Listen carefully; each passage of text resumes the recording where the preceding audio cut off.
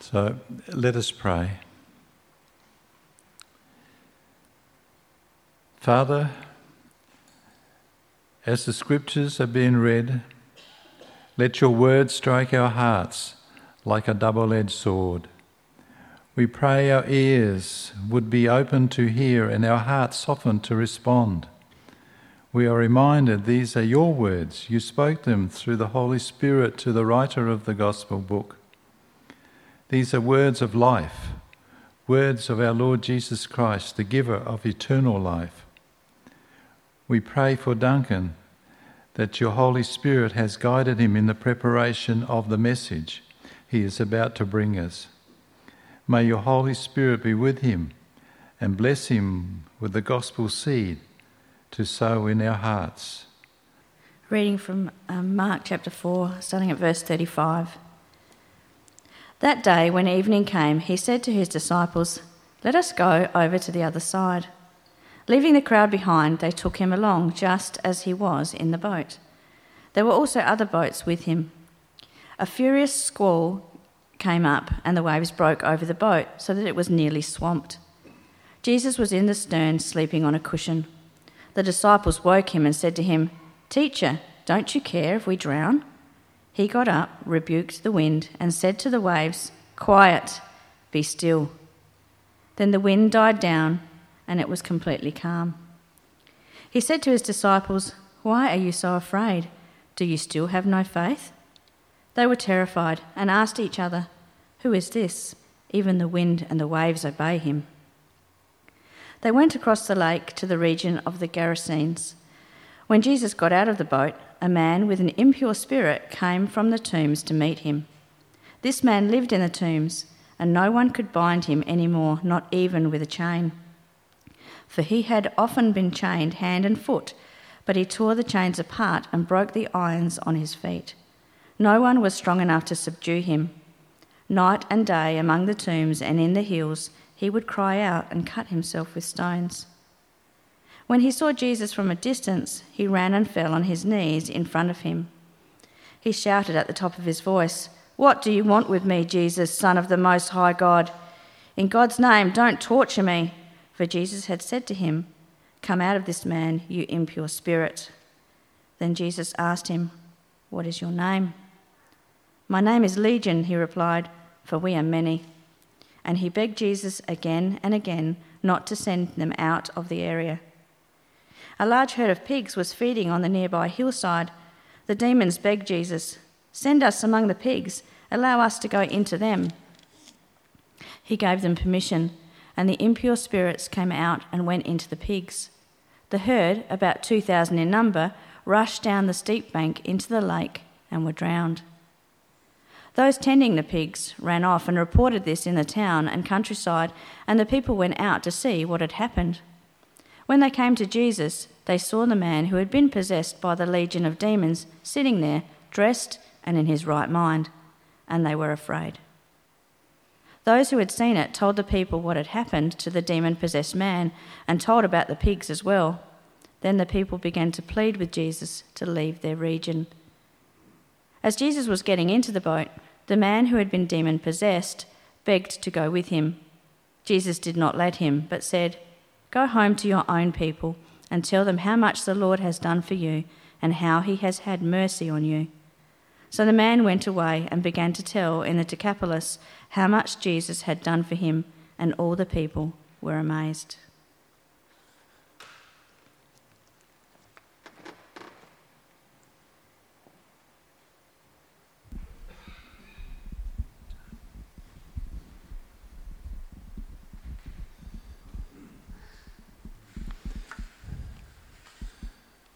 The second reading is taken from Mark chapter 5.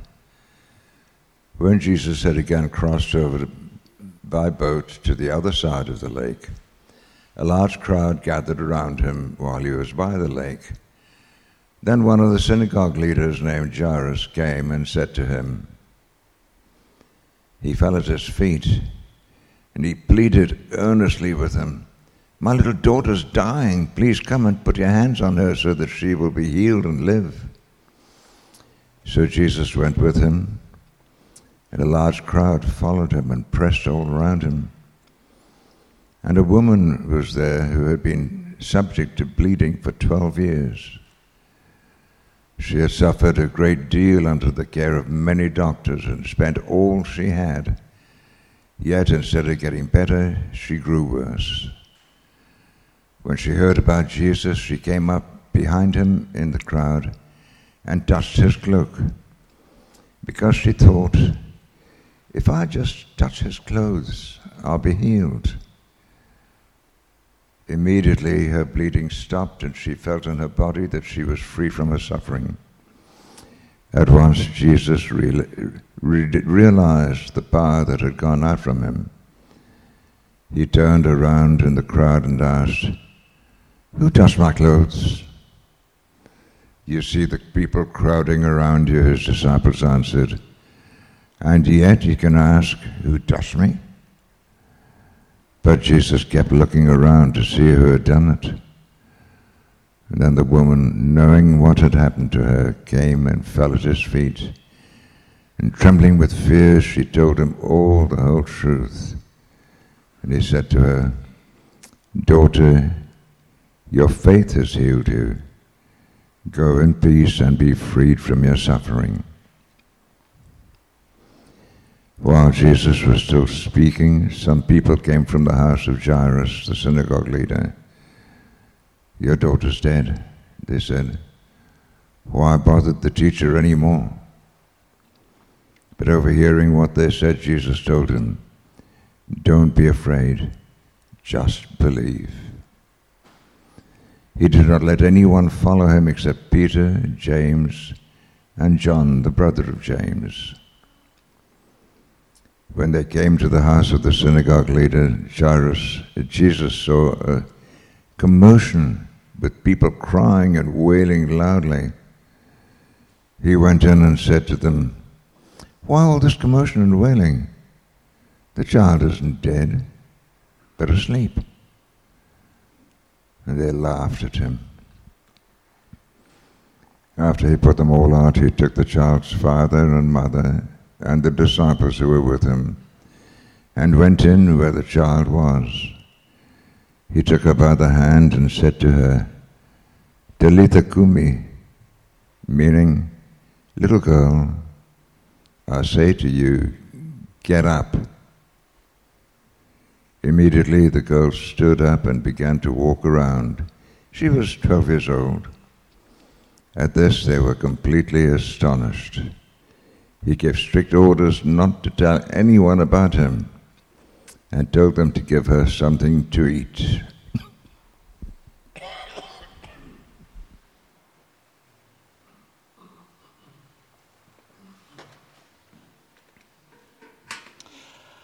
Thanks, Sarah. Thanks, Jim.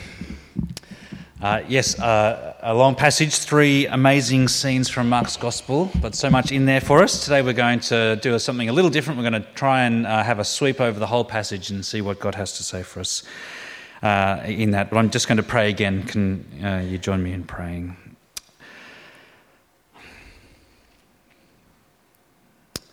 Our God, we ask that you might open the eyes of our hearts more this morning to see both the majesty and power of Jesus and also his goodness and his grace. Please teach us to trust him more deeply, we ask. In Jesus' name, amen. Well, Australians are known, aren't we, for our distrust of authority. It's partly our convict heritage, not here in South Australia, I understand. But for those of us who are from the eastern states, we've got that convict heritage going on. But it's not just that, is it? It's a situation that seems to be fairly broad spread. Recent surveys have shown how trust in institutions like governments, banks, media is at an all-time low. Recent royal commissions and things like that have just entrenched that. The fear that our trust will be abused is a significant fear, isn't it, across our society? And that can make us kind of, well, what's the impact of that? It makes you sort of put the barriers up, turn inward, and rather than relying on things out there, to start to rely more on yourself. It's very possible, it seems to me, it's very possible that we can carry that same kind of approach over to our relationship with Jesus. Jesus teaches and calls for some difficult things. We've already seen that as we've looked through Mark's Gospel. Last week, if you hear the parable of the soils and the other parables, Jesus said that whoever does not have even what they have will be taken from them. He talks about this judgment at harvest time. He says in that passage we looked at last week that the most important, lasting, decisive thing about you is how you respond to his word. Next week we're going to look at a really challenging passage where Jesus sort of exposes the human heart. And that's going to be, he says some pretty confronting things there for us, I think. The week after that, we're going to see Jesus' really strong call for discipleship, to follow, taking up our cross and following him. So the question that I want us to reflect on this morning, friends, is that how can you trust Jesus when he says these things, when he calls these things of you? How can you trust him? It seems to me you need to know two things. You need to know, firstly, that he has authority to say them, to ask them. You need to know Jesus' authority. You need to know that he has power to make these claims. So I think that's the first thing that you need to know, but that's not enough, is it? It's not enough. Someone might have authority and power over you, but they might be a tyrant. If you're going to entrust your life to Jesus in the way that's pictured in Mark's Gospel, you need to know not only Jesus' power and authority, you need to also know his goodness and his grace. You need to know that following him is right and true and beautiful, and that in his kingdom and under his word, however hard his call might seem, you will find rest for your soul. Well, friends, Mark's account here in the end of chapter 4 and through chapter 5 is designed to highlight both of these things. It's designed to highlight both of these things about Jesus. You see, up to this point, Jesus' miracles are certainly there. There's certainly something that is drawing lots of people, but if you've been with us, you'll know that the focus of Mark's Gospel and the focus of Jesus' ministry has been his teaching, his proclaiming the kingdom of God. He didn't want people to be so distracted by the miracles that they missed that sort of central part of what he had come to do, to bring in and proclaim this new, this kingdom of God. But now, as you come into this section we're reading today, it really is Jesus' incredible, mighty power that's on full display, isn't it? As you read through this chapter. It's stunning. It's stunning, and it's hard for us to get a sense, I think, as we kind of read through it. It's a little hard for us to get a sense of how confronting it would have been for the people who were there and who kind of witnessed it happen. And imagine being in that boat. The end of chapter 4, if you have your Bibles open, you can see the story there. Imagine being in that boat. Jesus has spent the day teaching. This sort of flows straight on from last week's passage. He spent the day teaching, speaking from a boat. We heard in chapter 4, he's in the boat speaking to the crowd, and it's likely that he's exhausted. And he tells his disciples to set out to the other side of the Lake of Galilee, this massive sort of inland sea. Apparently on the Lake of Galilee, these sudden violent storms were quite common. It's something to do with the geography of the place. I'm not entirely sure, but apparently it's a common feature of this lake.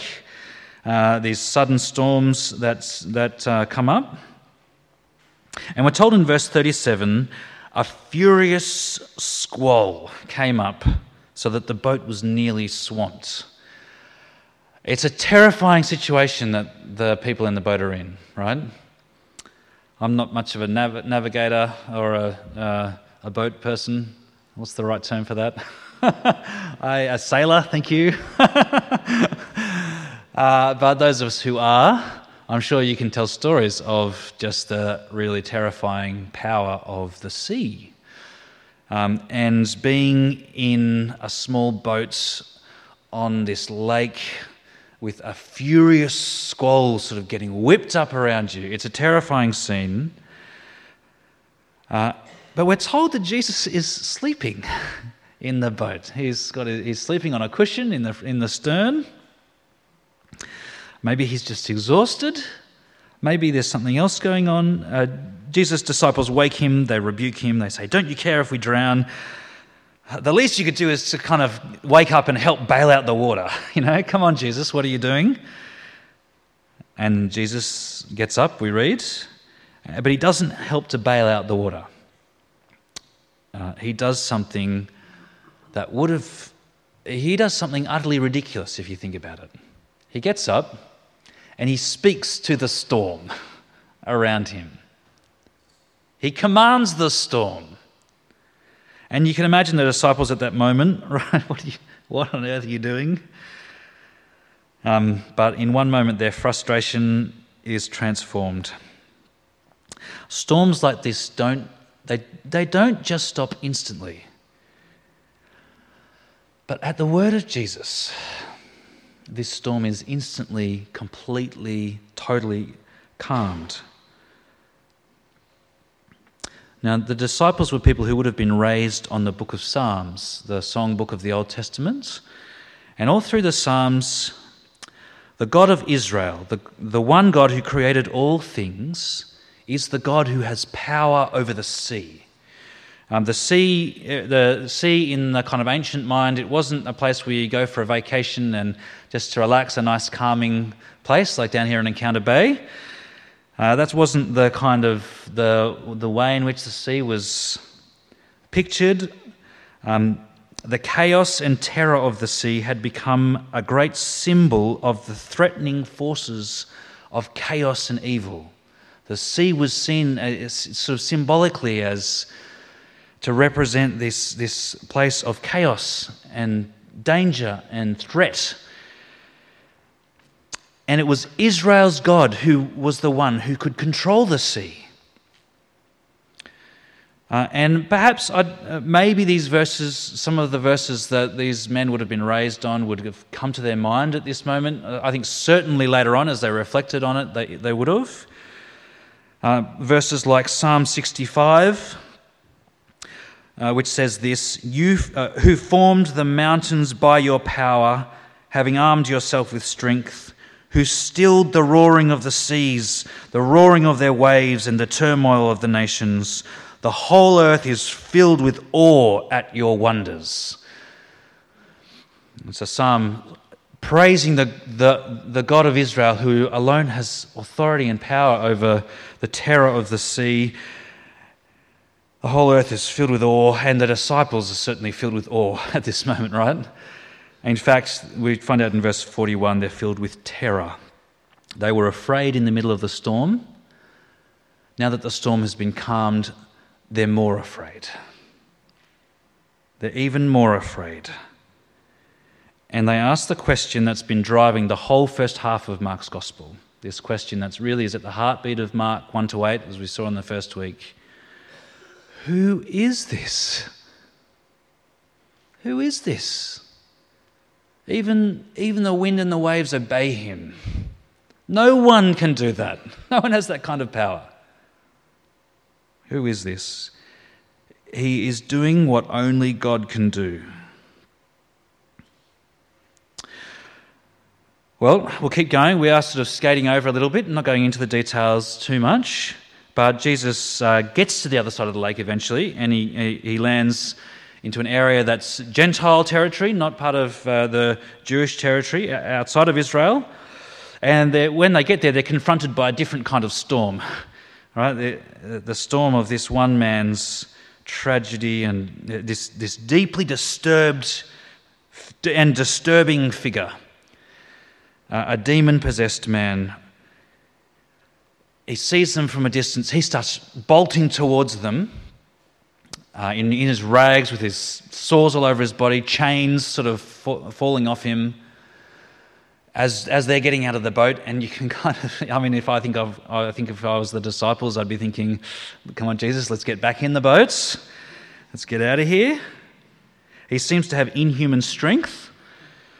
He's deranged. He's living among the graves. He spends every night and day crying out, cutting himself with stones. It's just this picture of utter tragedy. In verse 8 we find that Jesus has already, before this man has spoken, Jesus has already taken the initiative and commanded this impure spirit to come out of the man.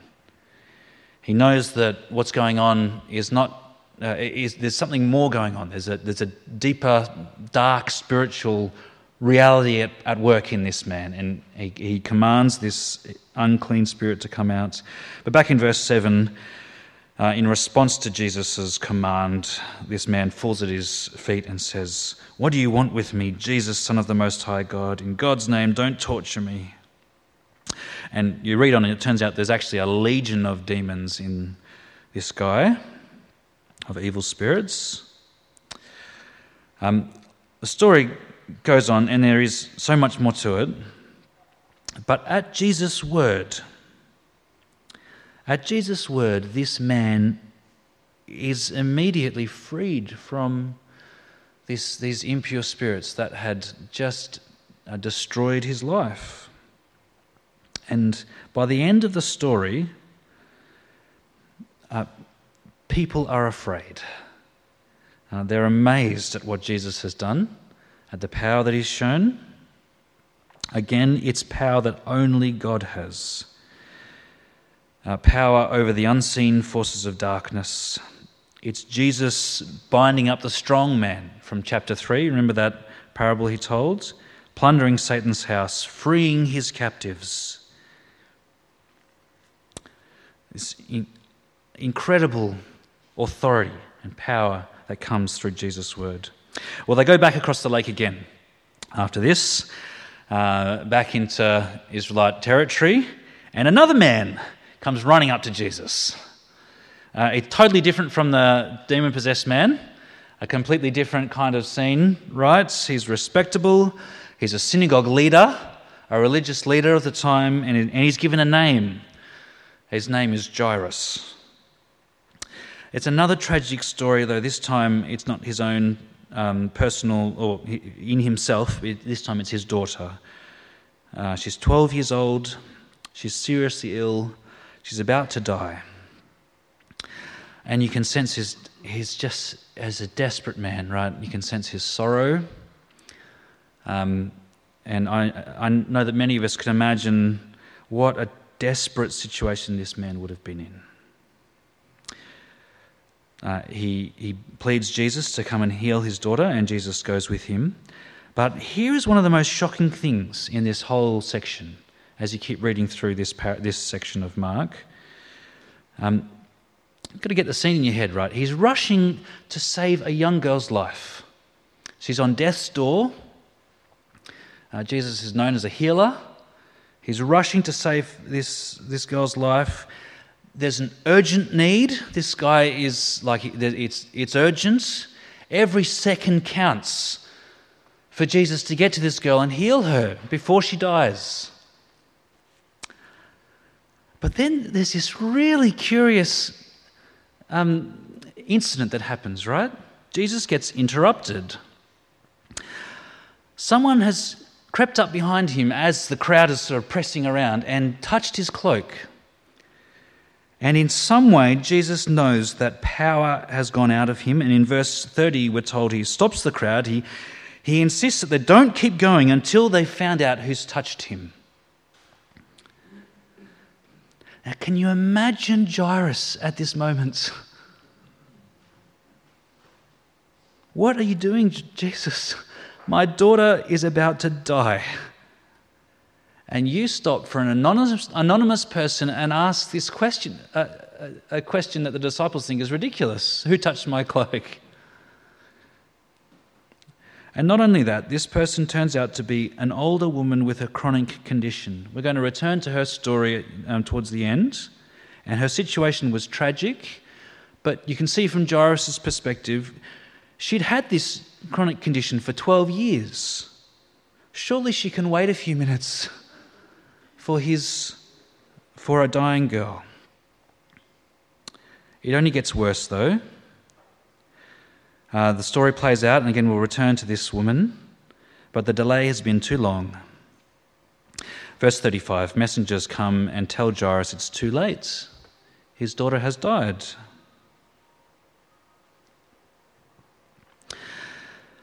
But you notice through all of this, friends, and you can sort of feel the frustration, the tragedy that is going on for so many people around Jesus at the moment. You notice through all this, Jesus doesn't get flustered. He's not looking at his watch. He's in complete control. He knows that it's not actually too late for him. It's not too late for him. He knows that for him, even the greatest unstoppable force that no one is powerful enough to overcome, even death itself, he knows that for him, well, death is just sleep. And so he tells Jairus in verse 36, don't be afraid, just believe. He tells the crowd weeping for the young girl, the child's not dead, she's just asleep. Well, they laugh.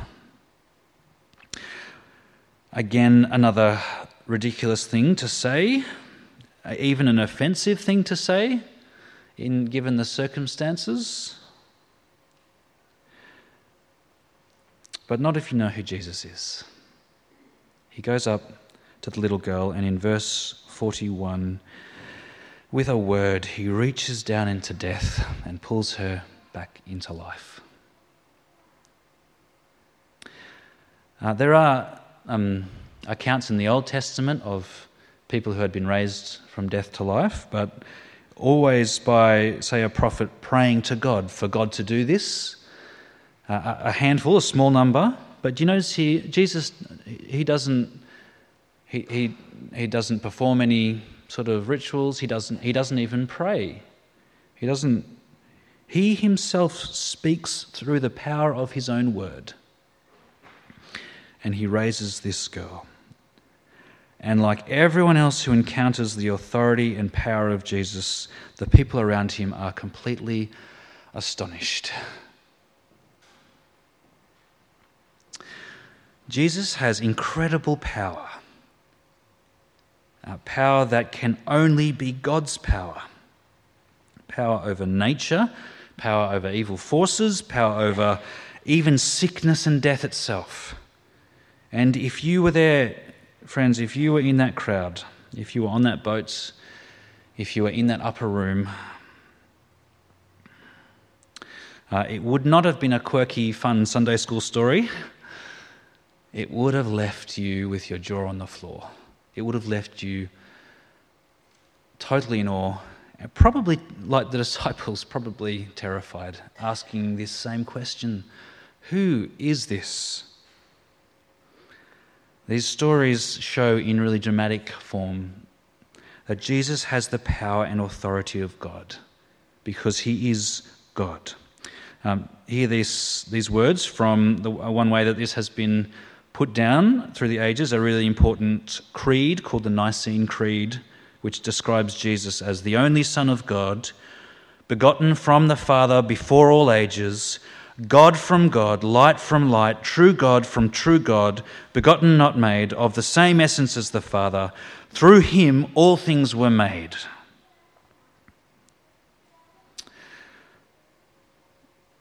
Which means that as we read through Mark's Gospel, as we encounter this person of Jesus, it means that Jesus has the power and authority to rule, to set the agenda. And the only right response when he speaks is that of the good soil from last week. Those who hear, who respond, and who let that word produce fruitfulness in their lives, who put into practice what they hear. But the question that I want to just switch slightly to now, as we think again about these stories, is how could you do that? How could you let down whatever defences that you have built up in order to have this kind of a trust in a person? How could you move past perhaps the ways you've been burnt in the past? The walls you've built around your heart that protect you from getting hurt. And here's the wonderful news of this part of Mark's Gospel, friends. It is because of who Jesus is, because he is not only the King with authority, he is the God who is love, and whose heart is to restore and lift up and heal and bring grace and peace. The Nicene Creed goes on. That's not all it says about Jesus. It goes on and says, for us and for our salvation, this one through whom all things were made, he came down from heaven for us and for our salvation. It's just to make sure everyone's awake.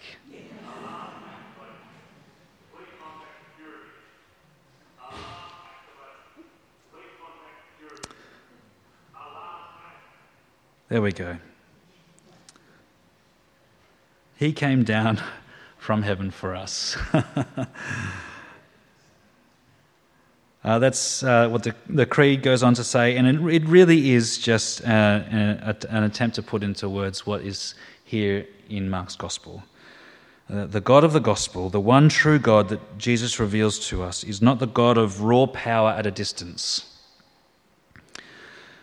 He is the God whose mighty power is shown most fully in his wonderful and deep and transforming grace.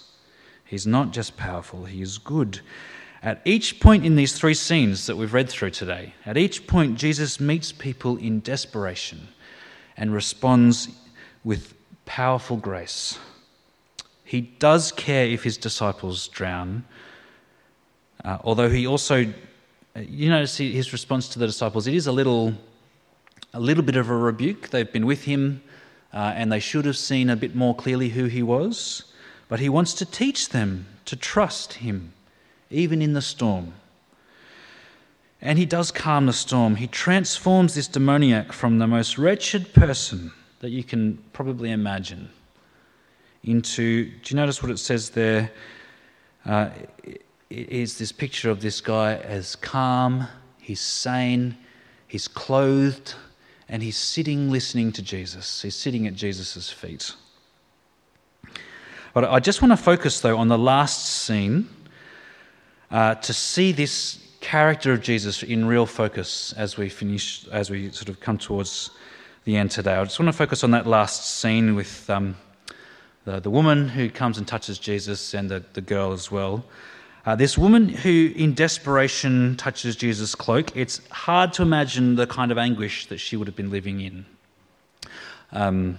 for a long time. Her chronic bleeding was most likely a menstrual disorder, which left her not only socially isolated, but sort of spiritually cut off as well from the people. She was in a state of constant ongoing ritual impurity, which would have meant exclusion from the community. She couldn't have any children, which in that society it wouldn't have only been a personal anguish, but had larger implications for her whole security, with no children to care for her in her old age. Not only that, her condition has brought her into extreme poverty. She has spent everything she had on doctors. But instead of getting better, she just gets worse and worse and worse. So it's not surprising, isn't it? You notice little details in these stories that Mark tells. She sort of comes up behind Jesus. You can see this woman almost creeping up, not wanting any attention drawn to her, deeply aware of her own shame. or what she feels to be her shame. She creeps up behind Jesus. She doesn't want anyone to notice her. But she believes that Jesus can help. Notice what she says. She doesn't say, "Oh, look, I'll just give it a crack and see how it goes. Just go up and, can't hurt to try and touch Jesus." No, she says, "If I just touch his clothes, I'll be healed. I will." And so in the sort of bustle of the crowd going to heal Jairus' daughter, she manages to kind of push through and somehow get her hand to Jesus' cloak. And instantly, she knows that this affliction that she's had for 12 years is instantly, she's been freed from this suffering. Now, we wouldn't know about this at all. We wouldn't know that this had happened at all if it wasn't for what happened next. It's this really private and hidden act. It's sort of intimate in a way. But Jesus knows that something's happened. In some way, he knows that power has gone out of him, and he stops the crowd and asks, as we've already seen, what seems to be a really ridiculous question. Who touched my clothes? This massive crowd sort of pressing around Jesus, walking to Jairus' house. What kind of a question is that? But Jesus insists. He stops. He keeps looking around. We don't know how long for. He has something in mind, something important. And perhaps after there's been that kind of awkward silence that's gone on for a long time, the woman knows that she can't sort of get away from this. When it comes clear that Jesus isn't going to give up, you hear the rustling of a woman, this nameless woman, stepping forward and falling at Jesus' feet. She knows Jesus is talking about her. She knows that his question is not a ridiculous one. She knows what's happened, and she's terrified too. Notice that? She's trembling with fear. Like the disciples, I think she's more afraid after the miracle than before. Perhaps she's worried Jesus will rebuke her and take back the healing. Maybe she's just confronted with the same question the disciples had. Who is this man? Then she just spills the whole story. She doesn't hold anything back. She tells the whole truth. Friends, why does Jesus do this? He could have just let it slide. The woman probably would have been happy with that, to just kind of go on her way, healed, and living a changed life from that point. Jairus certainly would have been far less anxious, standing there waiting for Jesus to do this. And maybe Jesus could have reached his daughter in time if he hadn't stopped for this woman.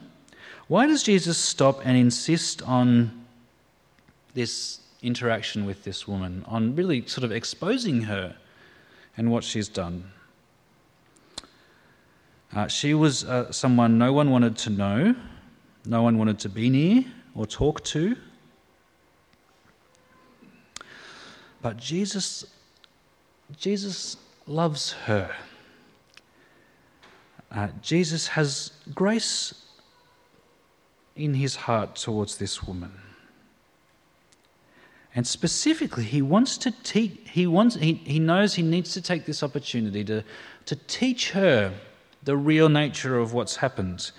He knows there's a danger that she'll go away and somehow have this kind of magical idea in her mind that somehow it's Jesus' clothes have been infused with this healing magic, and if only it's the actual clothes that have healed her or something like that. Some superstitious aura. This isn't magic, what has happened to this lady. It is the purposeful work of the Creator God through his Son, knitting back together his broken creation. And Jesus says to her, it is her faith that has healed her. Her trust in the person of Jesus, not in a kind of superstitious magical aura. And so Jesus lifts this broken woman up. He dignifies her. Do you notice that beautiful way he relates to her? Calls her daughter. He lifts her up and says, daughter, your faith has healed you. He knows she's afraid, but she doesn't need to be.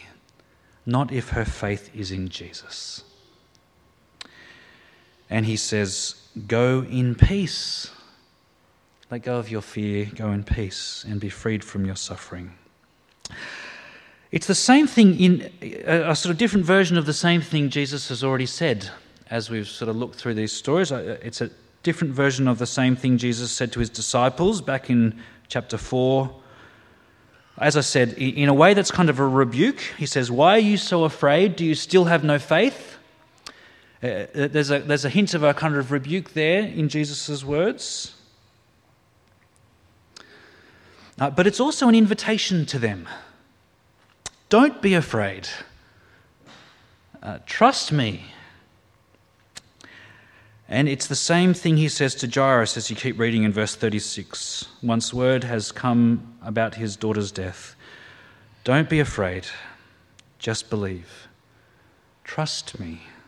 That's what Jesus is saying. If you really knew who I am, if you really knew who I am, then you would know that you did not have need to fear. You would know, Jairus, that it's not too late for your little girl. And so Jesus goes up to the child and speaks to the dead girl lying there. He uses this phrase. It was a phrase that at the time was like a common sort of pet name for a parent to give their child. It's a phrase of intimacy and tenderness. Talitha cum, little girl, I say to you, get up. Or maybe better for us, come on, sweetie, up you get. He's so tender with this little girl. And her parents are overcome. And don't you just love that at the end of the chapter? Jesus reminds them, oh, by the way, make sure she has some food. She really has come back to life. Well, there's, as I have said a couple of times, there's lots in here and lots that we can't cover. But do you see the sweep of these stories? Jesus is the one who brings grace and restoration and peace with him as wherever he goes. Not for everyone, you notice. The unclean spirits get no peace. And we already know that Jesus is more than ready to confront the proud, hard-hearted people around him, especially the religious leaders who don't recognize him. But what these accounts that Mark has put together here highlight for us is that at its heart, Jesus' kingdom is one of grace and peace. The sea is quieted. The possessed man is liberated. The woman is healed. The girl is raised.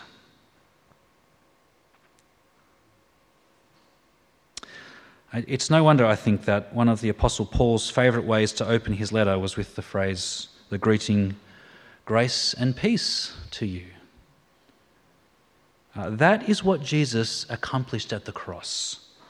The full expression of his grace, of his compassion on needy, desperate people, by dying in their place to bring them peace, lasting peace and life.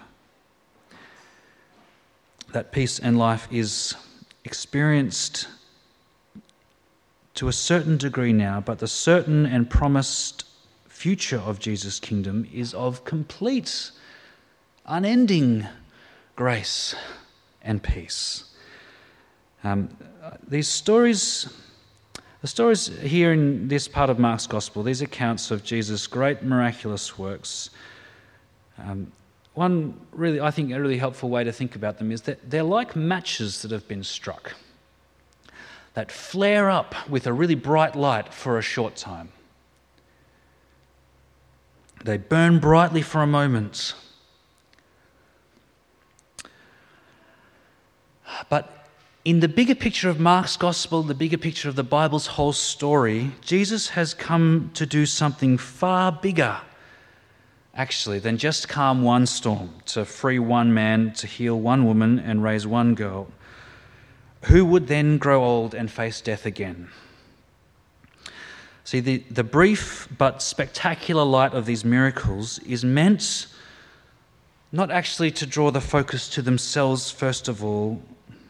It's meant to point us to the eternal and great light of Jesus' kingdom, which is now ours by faith and will be one day ours by sight. They're foretastes of the coming day.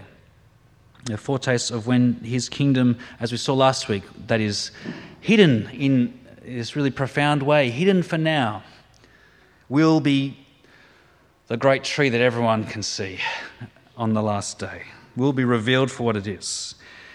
They're pointers towards the day when Jesus will return in glory. There's this great passage in Revelation chapter 15 which depicts this. And it says, the sea will be like glass. The sea will be glass. All chaos and evil, every force of Satan will be finally judged and brought to nothing. Where there will be, later in the book of Revelation, which pictures this great ending to the story, there will be no more crying. No more people outside Jairus' house weeping. There'll be no more mourning. There'll be no more sickness, no more women coming to Jesus in this state. Not even any death. When from one of the Apostle Paul's letters to the Romans, the creation itself will be liberated from its bondage to decay, where the whole world will be renewed in life and peace. And when we will live forever in the city where the glory of God is our light. See, these matches that are struck here are signs that are pointing us towards that far greater light. They're here to encourage you, to enable you in the midst of whatever storm or evil or sickness or grief you are facing, to hear and receive and rest in and let produce fruit within you Jesus' word to you, to not be afraid, but to believe. We pray that he might do that in us now. Let's pray. Thank you, our God. We thank you for these wonderful lights that shine so brightly of Jesus' power, his majesty, and also his goodness and grace. We thank you that they point us towards your eternal kingdom. And we thank you for the promise that in your kingdom of grace, there will be no more of these things that cause so much anguish to us in this age. We pray, Lord, that you might teach us more and more not to fear. Help us to see and trust and know Jesus for who he is. Help us to live our lives dependent on him, relying on him, knowing that if he's in our boat, we can smile at the storm. And so we pray that you might give us that grace to trust him every day, we pray, in Jesus' name. Amen.